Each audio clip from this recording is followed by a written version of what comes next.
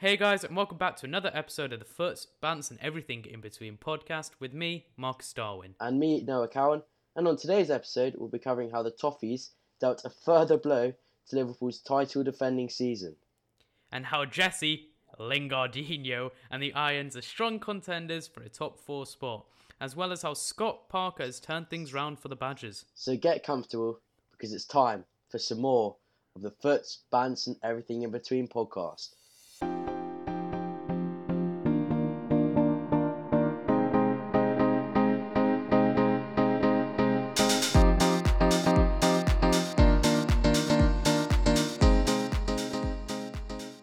Alright, so Noah, Yes, welcome mate. back.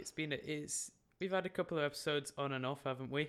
Yes, we have. I've been quite busy recently. I thought that, I've just been busy with school, so, as it's online school. It's nice so, to have you back. Yeah, I missed it, I have to say. I have missed it. And the best thing about welcoming you back is that I'm able to straight away banter you. It's amazing right now living as a Man United fan. Not so much as a Liverpool fan. So it's quite phenomenal, isn't it? The contrast between, at the beginning of the season, if you told a Man United fan that they'd be second in the table more than halfway through the season, they'd break your hand off. They would break your hand off. They'd literally snap it off and eat it. They would not believe you. Well, we're not Liverpool fans. We don't eat people. Oh, here, what? but... Just we had a couple of people who like to munch on people's arms, but we're not going to mention them. And if you were a Liverpool fan and at the beginning of the season you said to them, your team's gonna be sixth in the table halfway through the season, they wouldn't like it, would they? They would not like it at all. They would not like it one bit. And I'm going to say it once. I've said it once. I'm going to say it again. Liverpool. I mean, the more times I say it, the more times they're less likely to go and perform well. But they need to buck their ideas up, because at the moment they are not where they should be. No, they're not. And great proof of that is the recent results, the Merseyside derby, the Everton winning. Liverpool at home as well. Let me point that out there. Yeah, Everton winning the Merseyside derby. Was it the first time in 22 years, if I'm not mistaken? Everton picked up their first win. Yeah, you're right. You are correct with that. First time in 22 years. Yep. Wow. I mean, big result for Everton. Big result. And just talk us through the game. Was it because Everton won 2-0 at Anfield, but was the scoreline fair to Everton, or did it not tell the full story? I'm not sure. Everton are a very good side. They have a load of good players in their squad, in their team. But I don't know, Marcus. I don't know. I do not know. Well, I mean, I'm looking at the stats here. Liverpool had 15 shots to Everton's 9. They both had the same amount of shots on target. Liverpool had 72% possession. Everton had 28. I mean, Liverpool had 700 passes. Yeah. To Everton's 279. Now you can say Liverpool aren't doing well this season because of the amount of defensive injuries that they have. Yeah. But they have no attacking injuries. So I don't understand why they're not scoring goals. Neither do I, Marcus, mate. Neither do I. They need to be. They've scored. The last time I saw them play and I thought they were having a huge turnaround was against Spurs when they won 3-1 when they started scoring again. Yeah, they did. But then after that, they've been nowhere. They have been nowhere. Yeah, they've been nowhere. They need to sort it out. They need to sort it out. And this is we talk about how much of a fortress Anfield is. Liverpool have just gone and lost their 4 consecutive home league game. Yep, they have. That's the only second time. That's the second time in their history that they've done it. It is the second time in history that they've done it. I mean, and last time they did it, they were also defending the Premier League title. They were, which is a huge pressure. But I mean, they've considering they have not much pressure on them, they should be doing better because, as you say, they were looking likely to win the Prem, and then that's huge pressure on them because they want all the fans to be happy. And I mean, I guess it was the middle of coronavirus and there were no fans, but they wanted to show the fans that they could actually do something positive. Exactly. So at the beginning of the game, Everton scored within 3 minutes. Richarlison. It was a great pass by who was it? James Rodriguez. James Rodriguez, yep. They just cut Liverpool open. Cut them open right from the start. Richarlison picked out the bottom corner. I mean, top class goal, top class finishing from a top class player. So, yeah, can't really fault them for that. It was a great goal. It was a great goal. And then nothing really happened in the game. Henderson got injured. Yeah. So that's another injury added to the Liverpool injury list. But a little bit of good news. At this rate, they should. At this rate, they should start a new website called theliverpoolinjuries.com because it's too many. It'd be never ending. Yeah.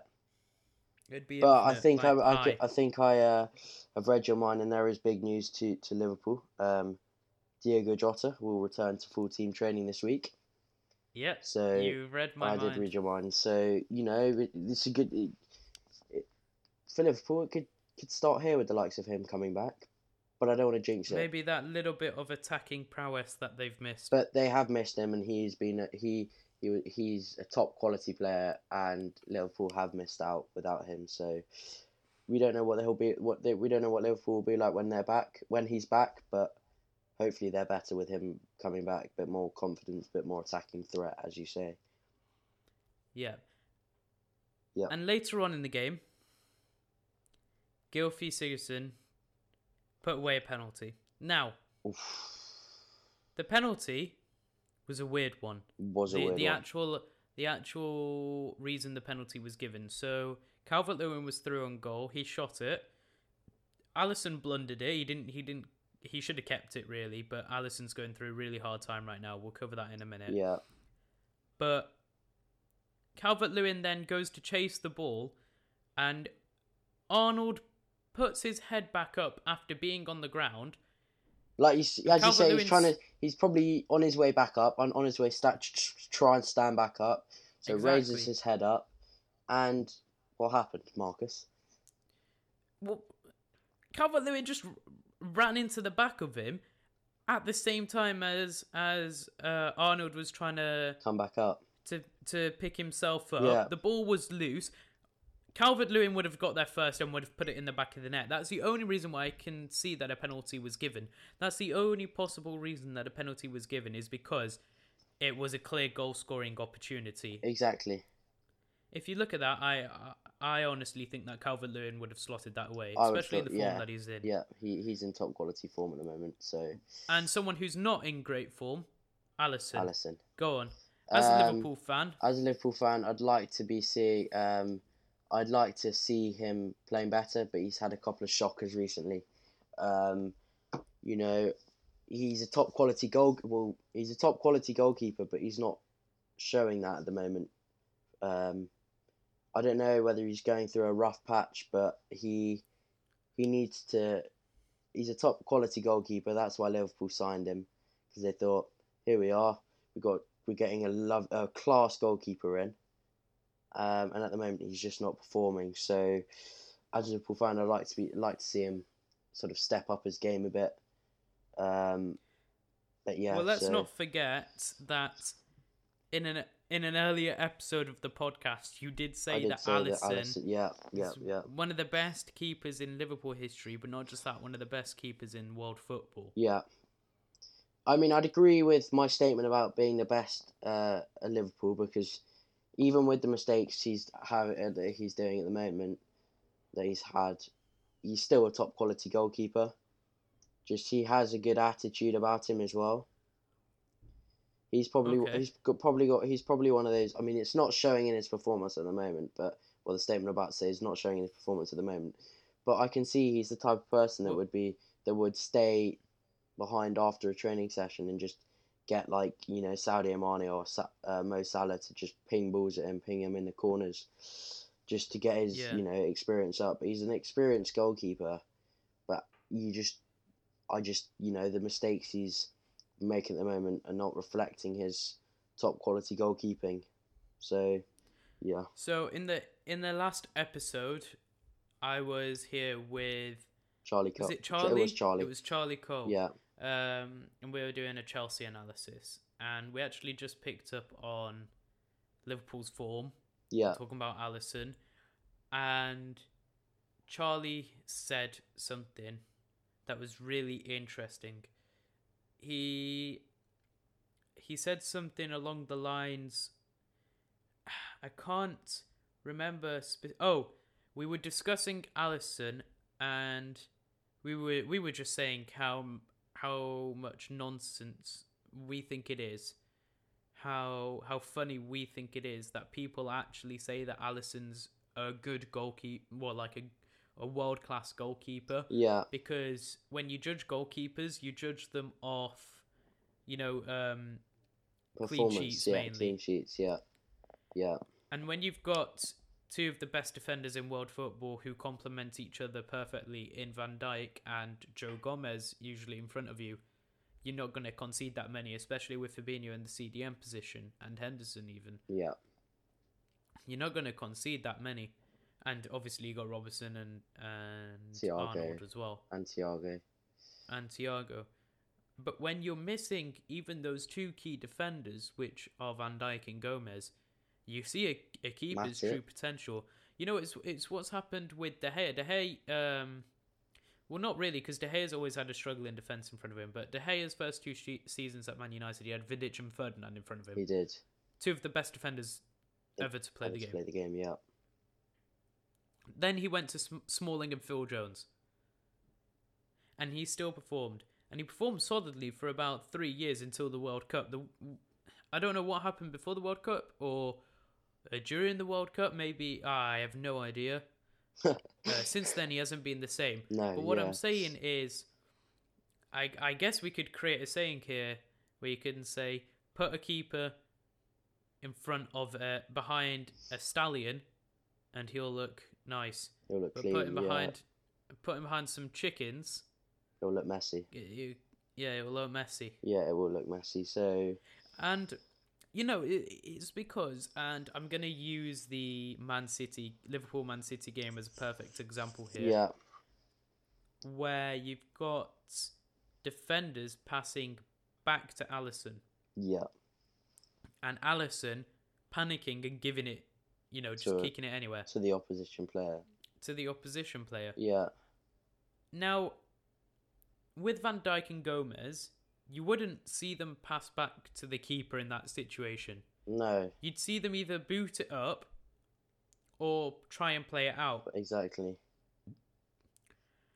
But I think it's because, it's a perfect example because you got such an inexperienced defence.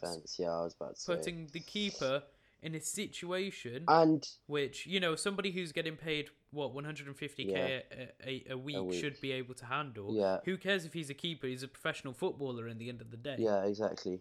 And sorry to interrupt you, Marcus, but had potentially Virgil van Dijk, Gomez and Matip all be fully fit and all been fully fit, this spell of bad luck for Liverpool, it's a statement which I can't really back up, but there could be different results coming out of Liverpool. But the fact is, with the key Liverpool back three or the key Liverpool defence being injured, I just think it's a bit of a lack of experience, which is putting Alisson as a goalkeeper under pressure.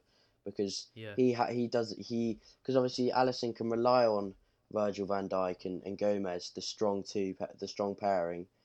he can rely on them to put like strong defensive efforts in. But with the defense he's got at the moment, I don't know whether he can rely on them to sort of create a brick wall. I totally agree with you. So that he's not under pressure. But as I say, with back three they've got at the moment, he's probably under more pressure.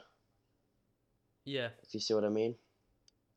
But it's funny because I go back to... I look at City's team last season. We're not looking at attackers, we're looking at defenders. And holding midfielders. And I'm looking at Liverpool's, right? You've got really similar situations here. How you've got... Because, let's be honest, City last year, they only had one good defenders in Laporte. Stones was a nobody last season. Yeah, he was a nobody, yeah.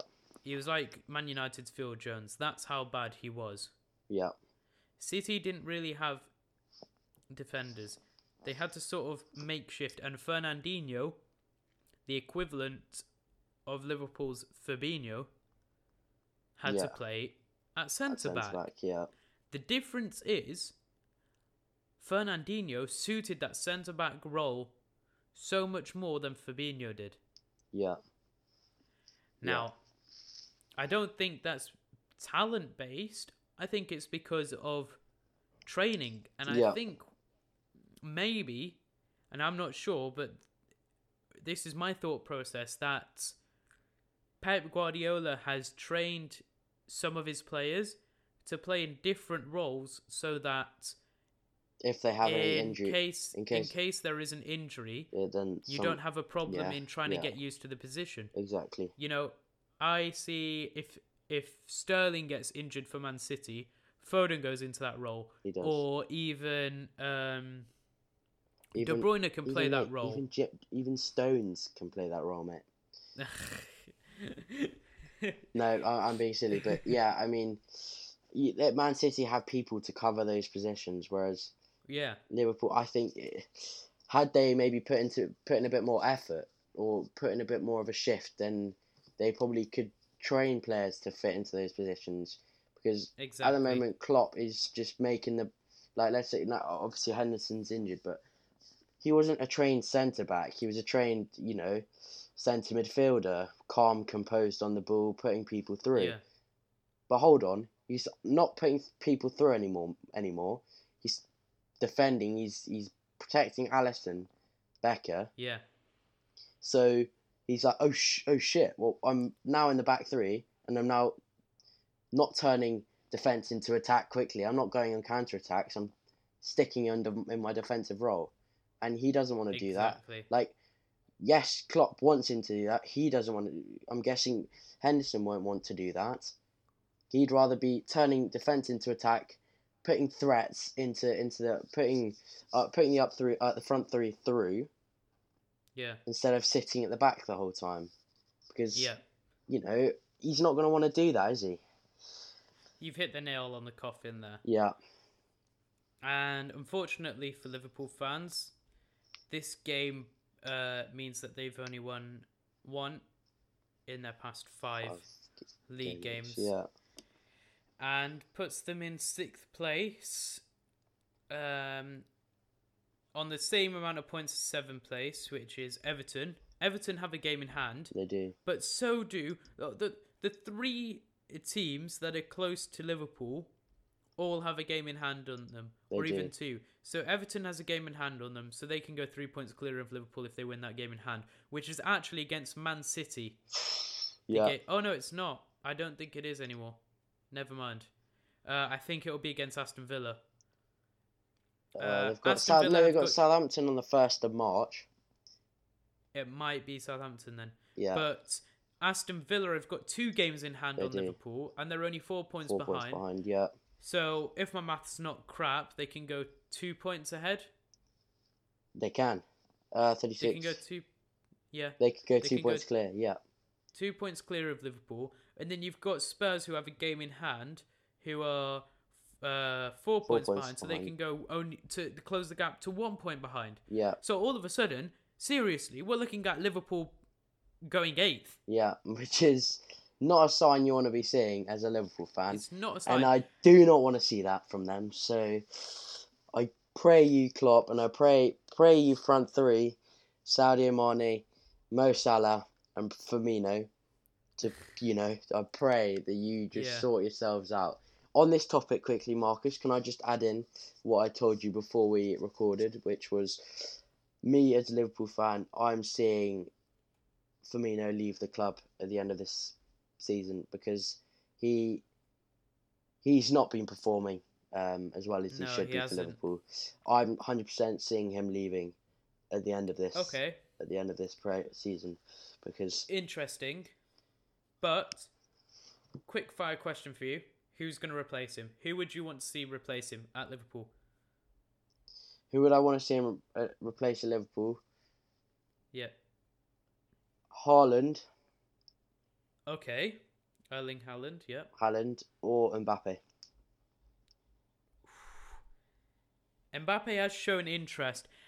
Haaland, on the other hand, I'm not sure about Haaland because there's been some talk today, some rumours, that Haaland wants a 75, wherever he goes, he wants a £75 million contract over the 5 years, which is a huge amount of money. Yeah.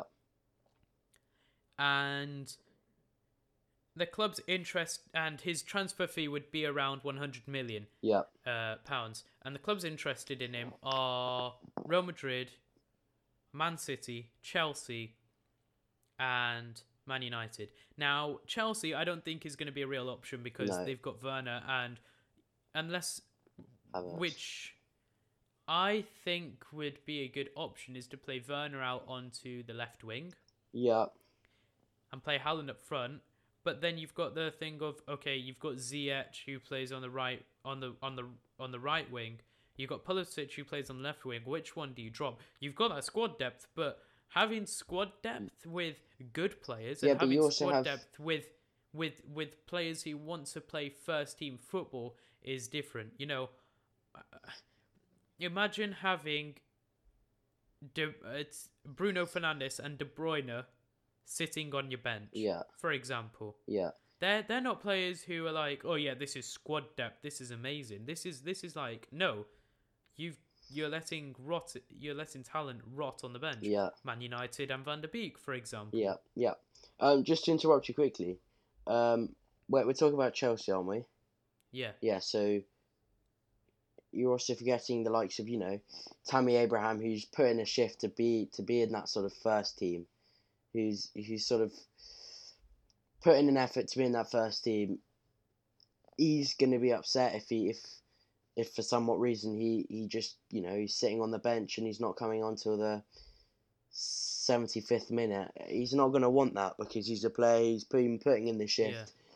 Talent. He's got good talent in him, and he's a really good public figure as well. So you're not going to want to see. He's not going to want to see himself being sat on the blue chairs in the 75th minute, going on only in the 75th minute to play for 15 minutes, 20 minutes.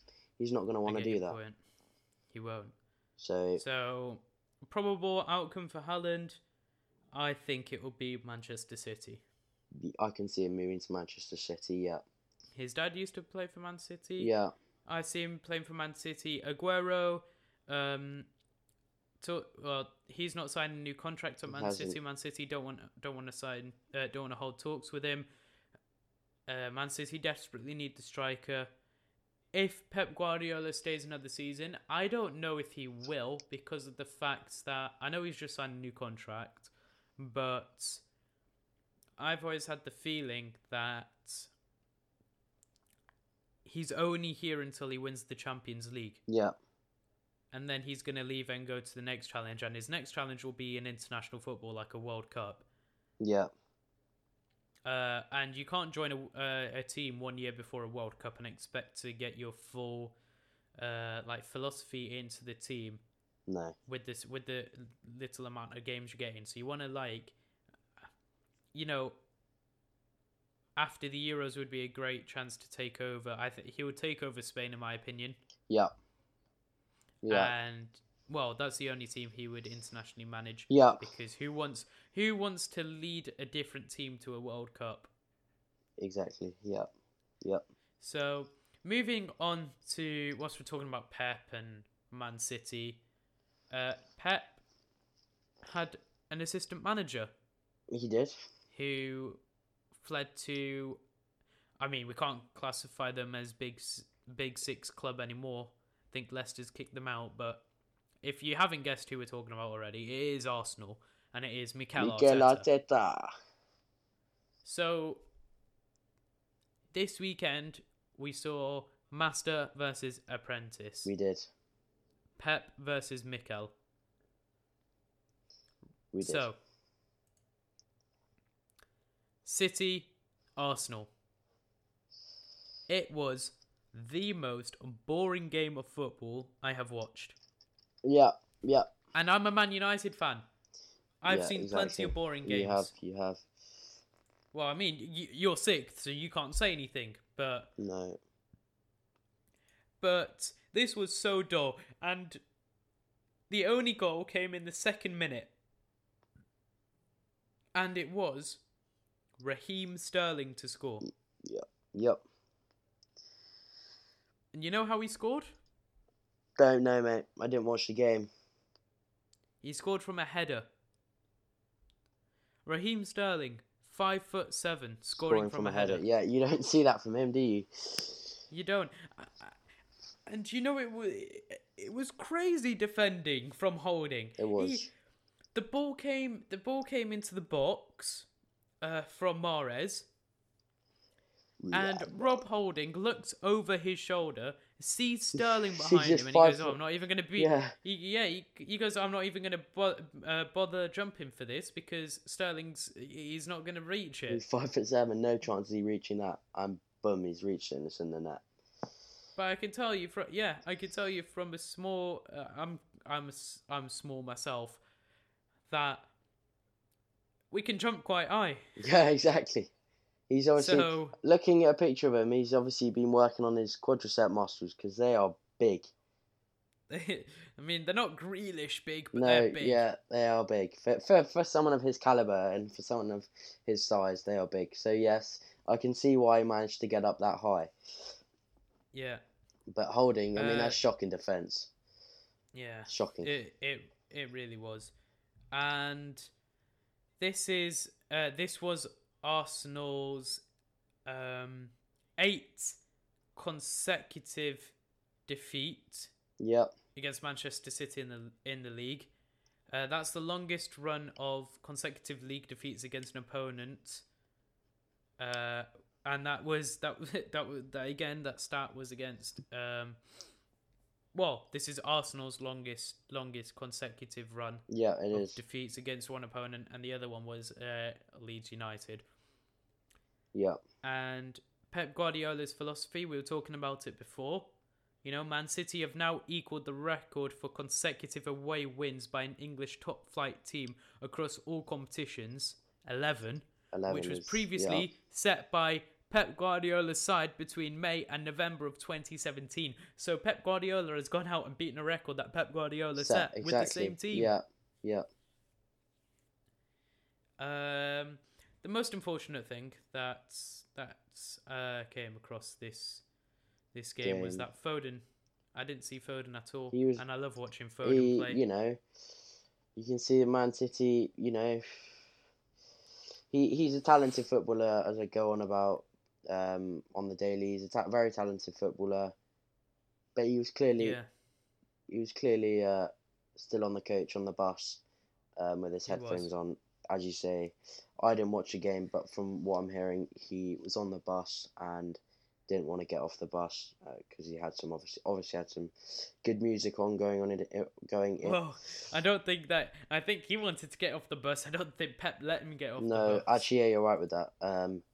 Yeah, he's obviously he probably had his seatbelt off the whole way, ready to go.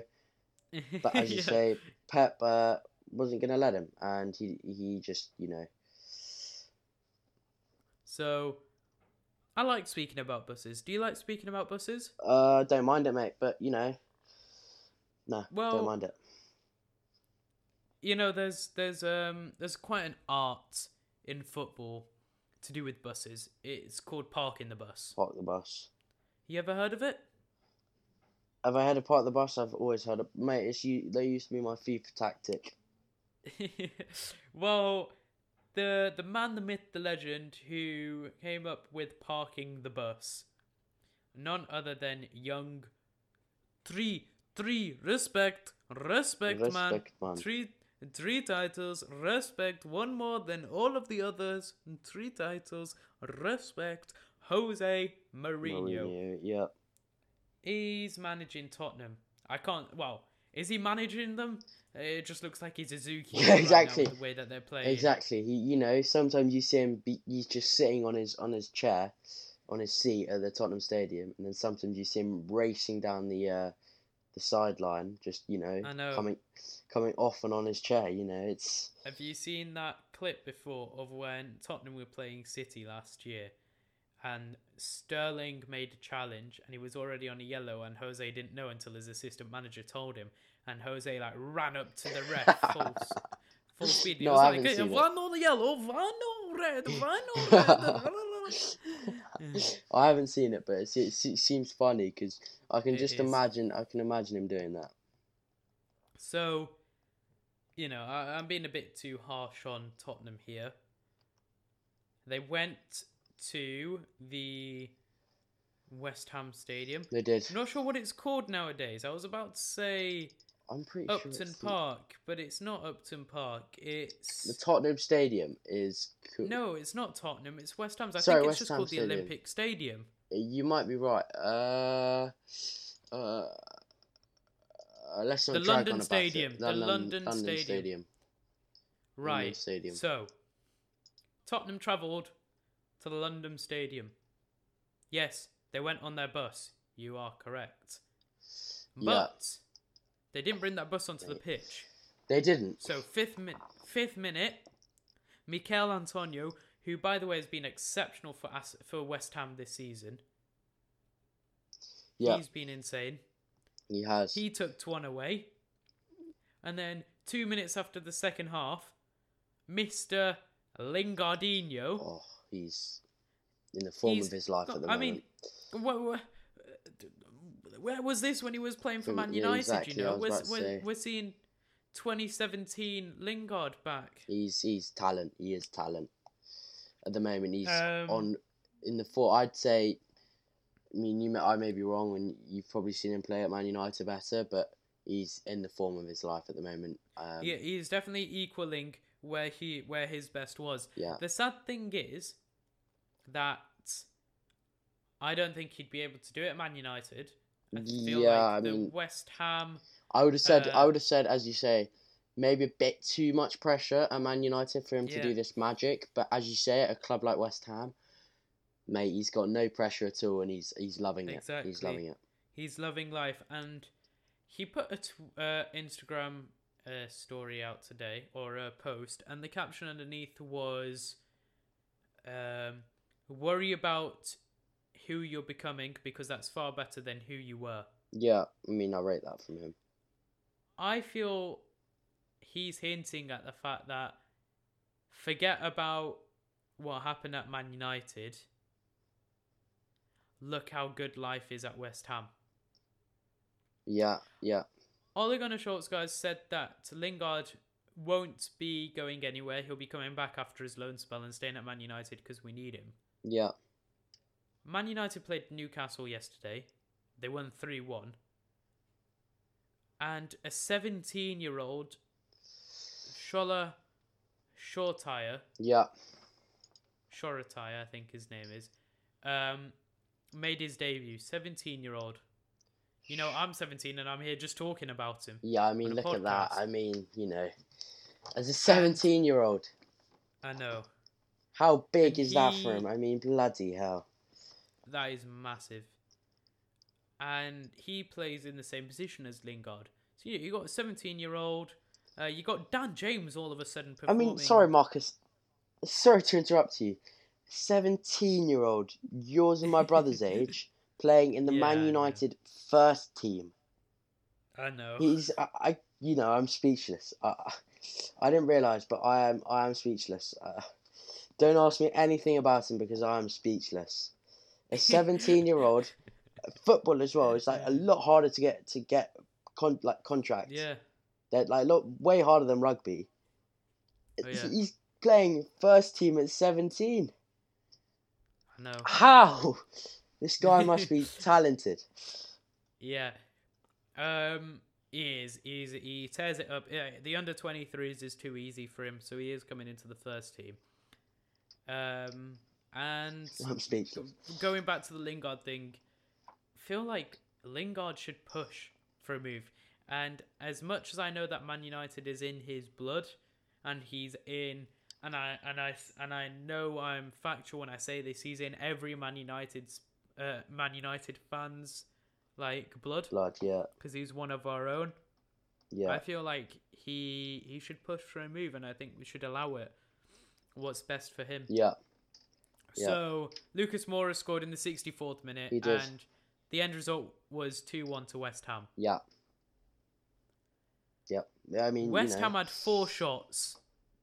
The game, 4 shots and 4 on target. Yeah. Tottenham had 20 shots. Yeah, they did. But only 4 on target. Yeah. You know, that's basically what's happening at Liverpool right now. It is what's happening at Liverpool right now. So,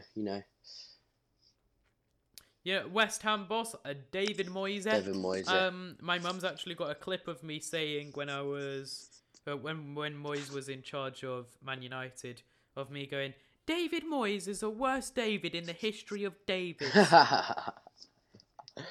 Funny. Yeah, he was awful when he was at Man United, and he earned his first ever win against Jose Mourinho. He did. And that's and that win, it is, and that win actually puts West Ham in 4th place in a Champions League spot. I mean, how good would that be for them? That would be. Do you think they're going to get Champions League, or do you think Europa for them? If they keep playing how they are now, Champions League. But if they sort of lose it now, I'm going to say Europa League, because 100% they're gonna qualify for Europa League. It's just whether they're going to qualify for Champions League. Yeah, exactly. And Paul Merson, I don't know if you know him. He's a Sky Sports football pundit. I don't.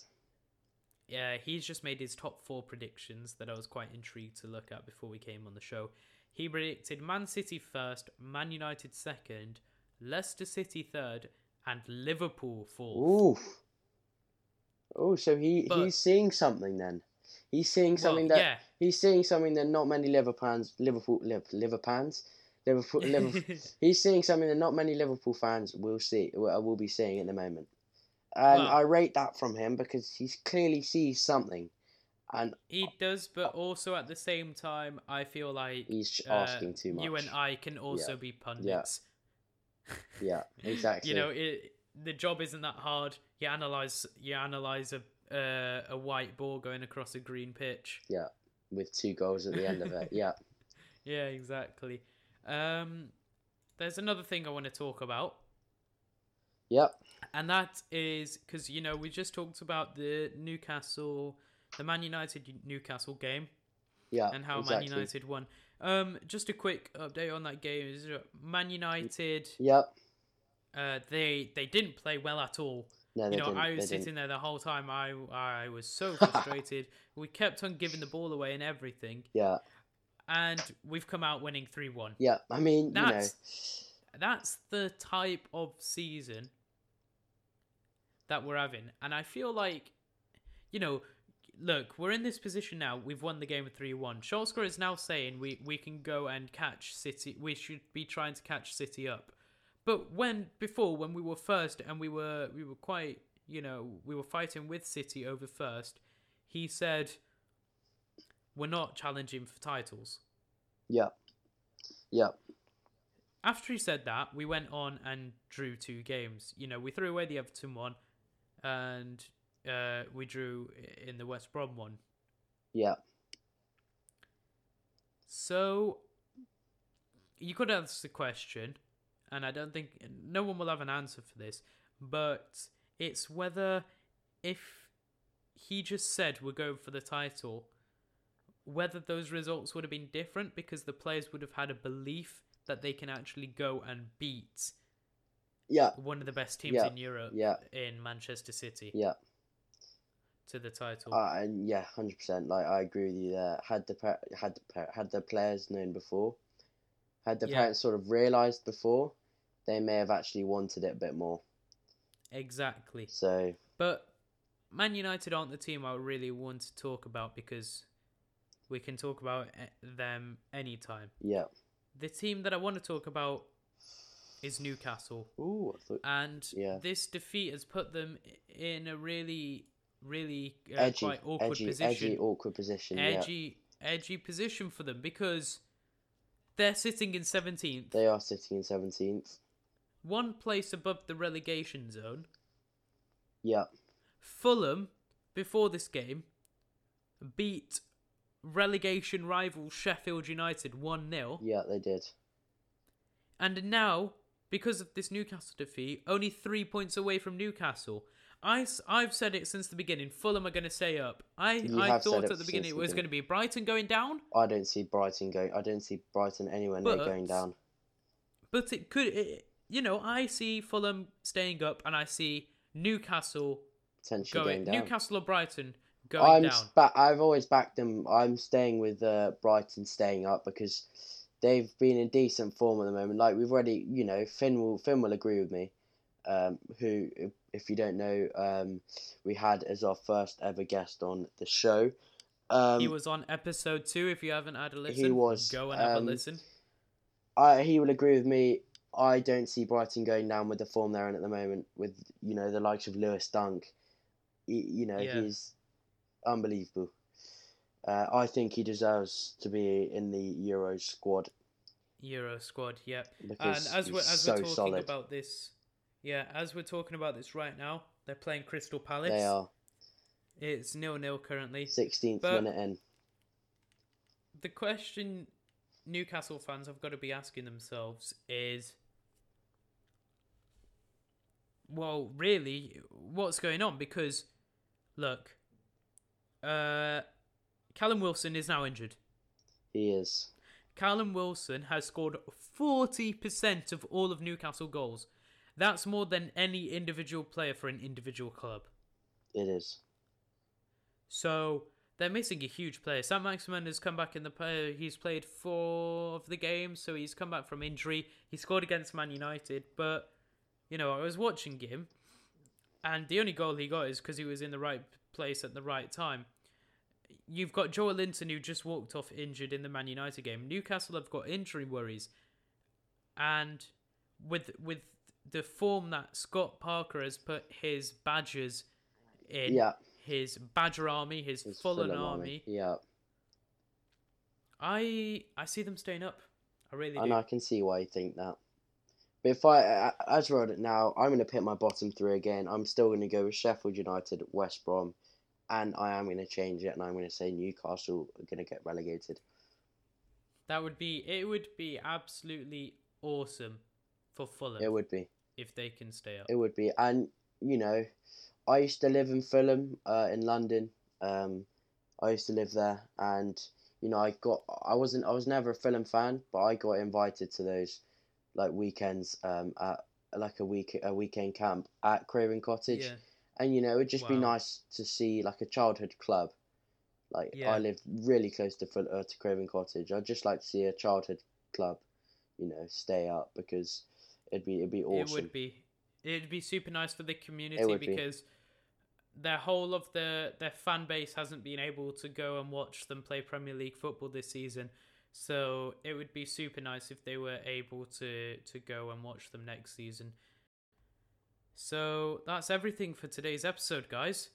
Marcus, let me just interrupt you there. I mean, it's been awesome to be back. Sorry about me not being on for the past 2 episodes. I've been very busy later, but it's really good to be back and can't wait for next week's episode already. So, thank you very much, guys, for listening to today's episode.